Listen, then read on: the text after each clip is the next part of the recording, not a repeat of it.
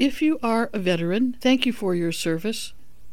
On Memorial Day, we take the opportunity to honor and pay tribute to those Americans who died in active military service.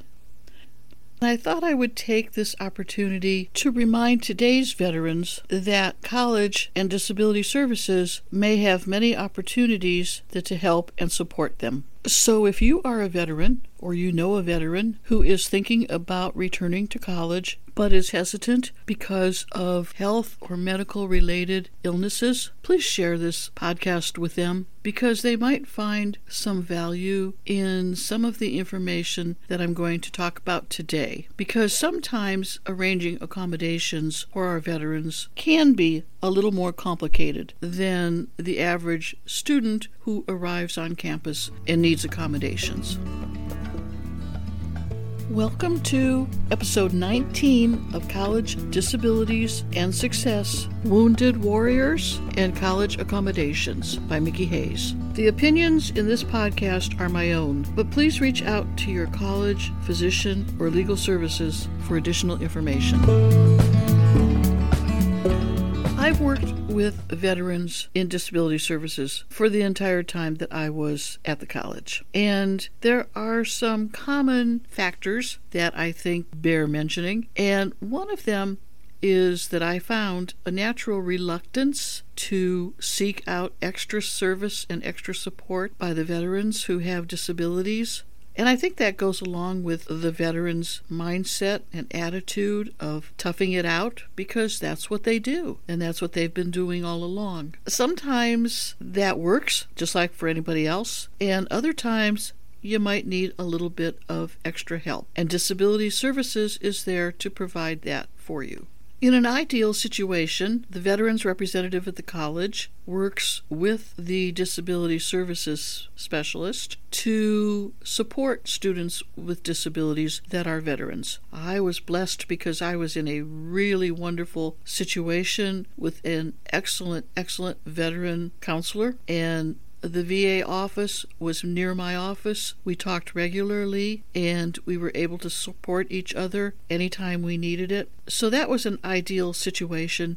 Not everybody is that lucky to have that great of an ideal situation. But regardless, the veterans representative or the veterans counselor and disability services counselor should be in touch with each other as needed. Now, I mentioned the natural reluctance to seek accommodations and to tough it out. And I get that. I do understand that. And I came across quite a few issues about confidentiality because veterans were often in situations that are very personal and private or unspeakably painful and nobody's business. And sometimes talking to disability services about their experiences can prove very daunting. It helps sometimes to remind the veterans that disability services at the colleges should be confidential, and your documentation and paperwork and everything else should be private. And when you talk to the faculty or anyone else regarding accommodations, you do not need to reveal your disability, the reason that you have these accommodations, just simply that you have them.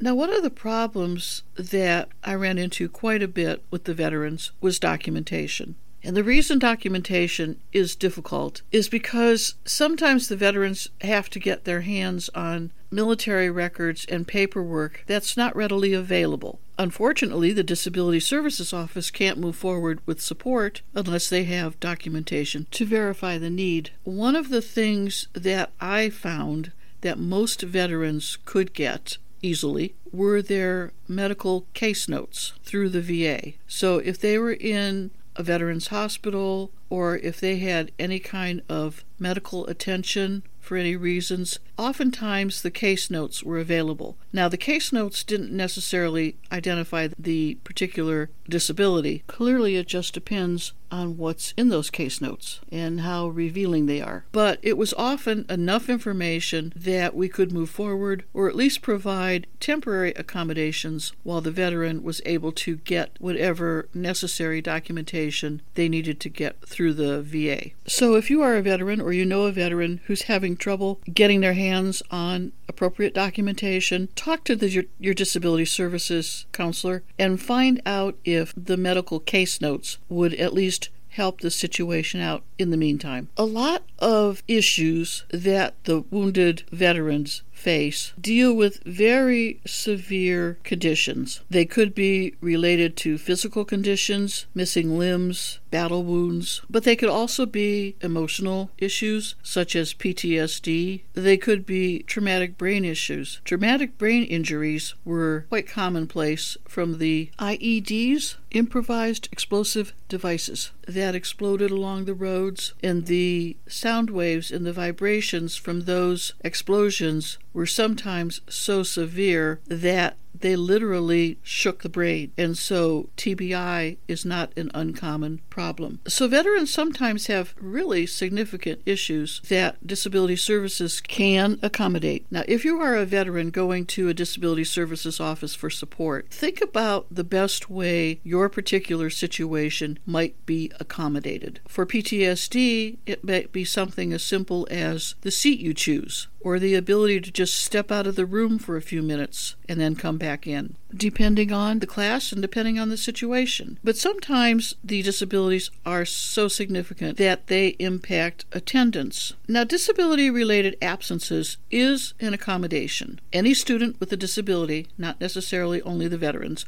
but any student with a disability can get disability-related absences as an accommodation. Disability-related absences cannot fundamentally alter the course. And sometimes, if you miss too many classes, it does impact the information from the course. So there's a fine line between how much is too much, and it's a very difficult accommodation to substantiate and justify. And additionally, accommodations cannot be given retroactively. So you can't go back and say, I missed so many days because of my illness, now could you give me disability-related absences?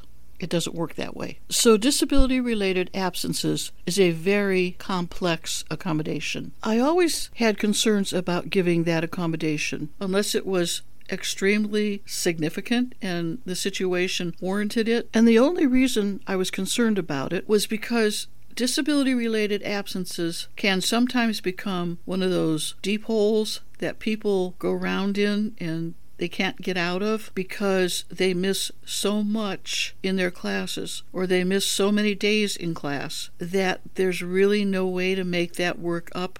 Colleges have incomplete grades that they can give, but incomplete grades for a class have several parameters attached to them. They generally have some sort of a percentage of work completed or a percentage of work that's left due, and they might have a time constraint. So the work has to be turned in by a certain time. And so what happens is sometimes one semester work leads into another semester's work. And so the person who needs the extended time in the first place now finds they're doubling up on overdue work if the semesters are too close to each other. So that can become a really troublesome situation. So if the disability is such that it is going to affect attendance, that is a definite conversation that the veteran should have not only with the Disability Services Office, but probably with the instructor and with the VA counselor, because it could affect your grades and it could affect your GI Bill. Sometimes if you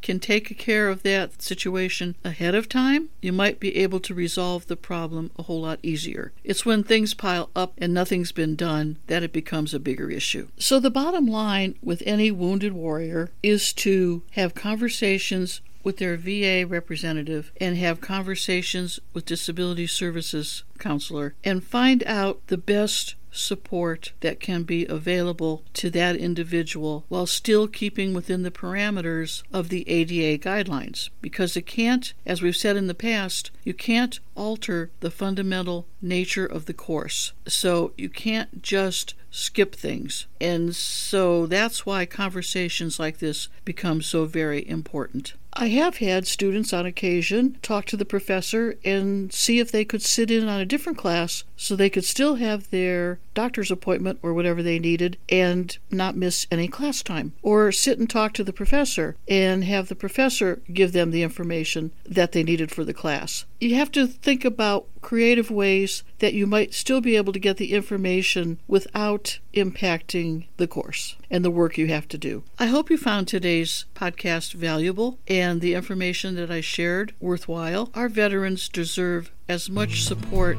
as we can give them, and every college is there for the veteran that needs support. If you are a veteran, thank you for your service. Information contained throughout this podcast has been gleaned from my own personal experiences, but to ensure accuracy, please contact the Disability Services at the college of your choice to have first-hand information and the most up-to-date policies and procedures followed by your particular institution of higher education. The content in any of these podcasts is not intended as a substitute for information from legal, educational, or medical professionals. Always seek the advice of your attorney or qualified healthcare provider with any questions you may have with regards to legal, educational, or medical concerns.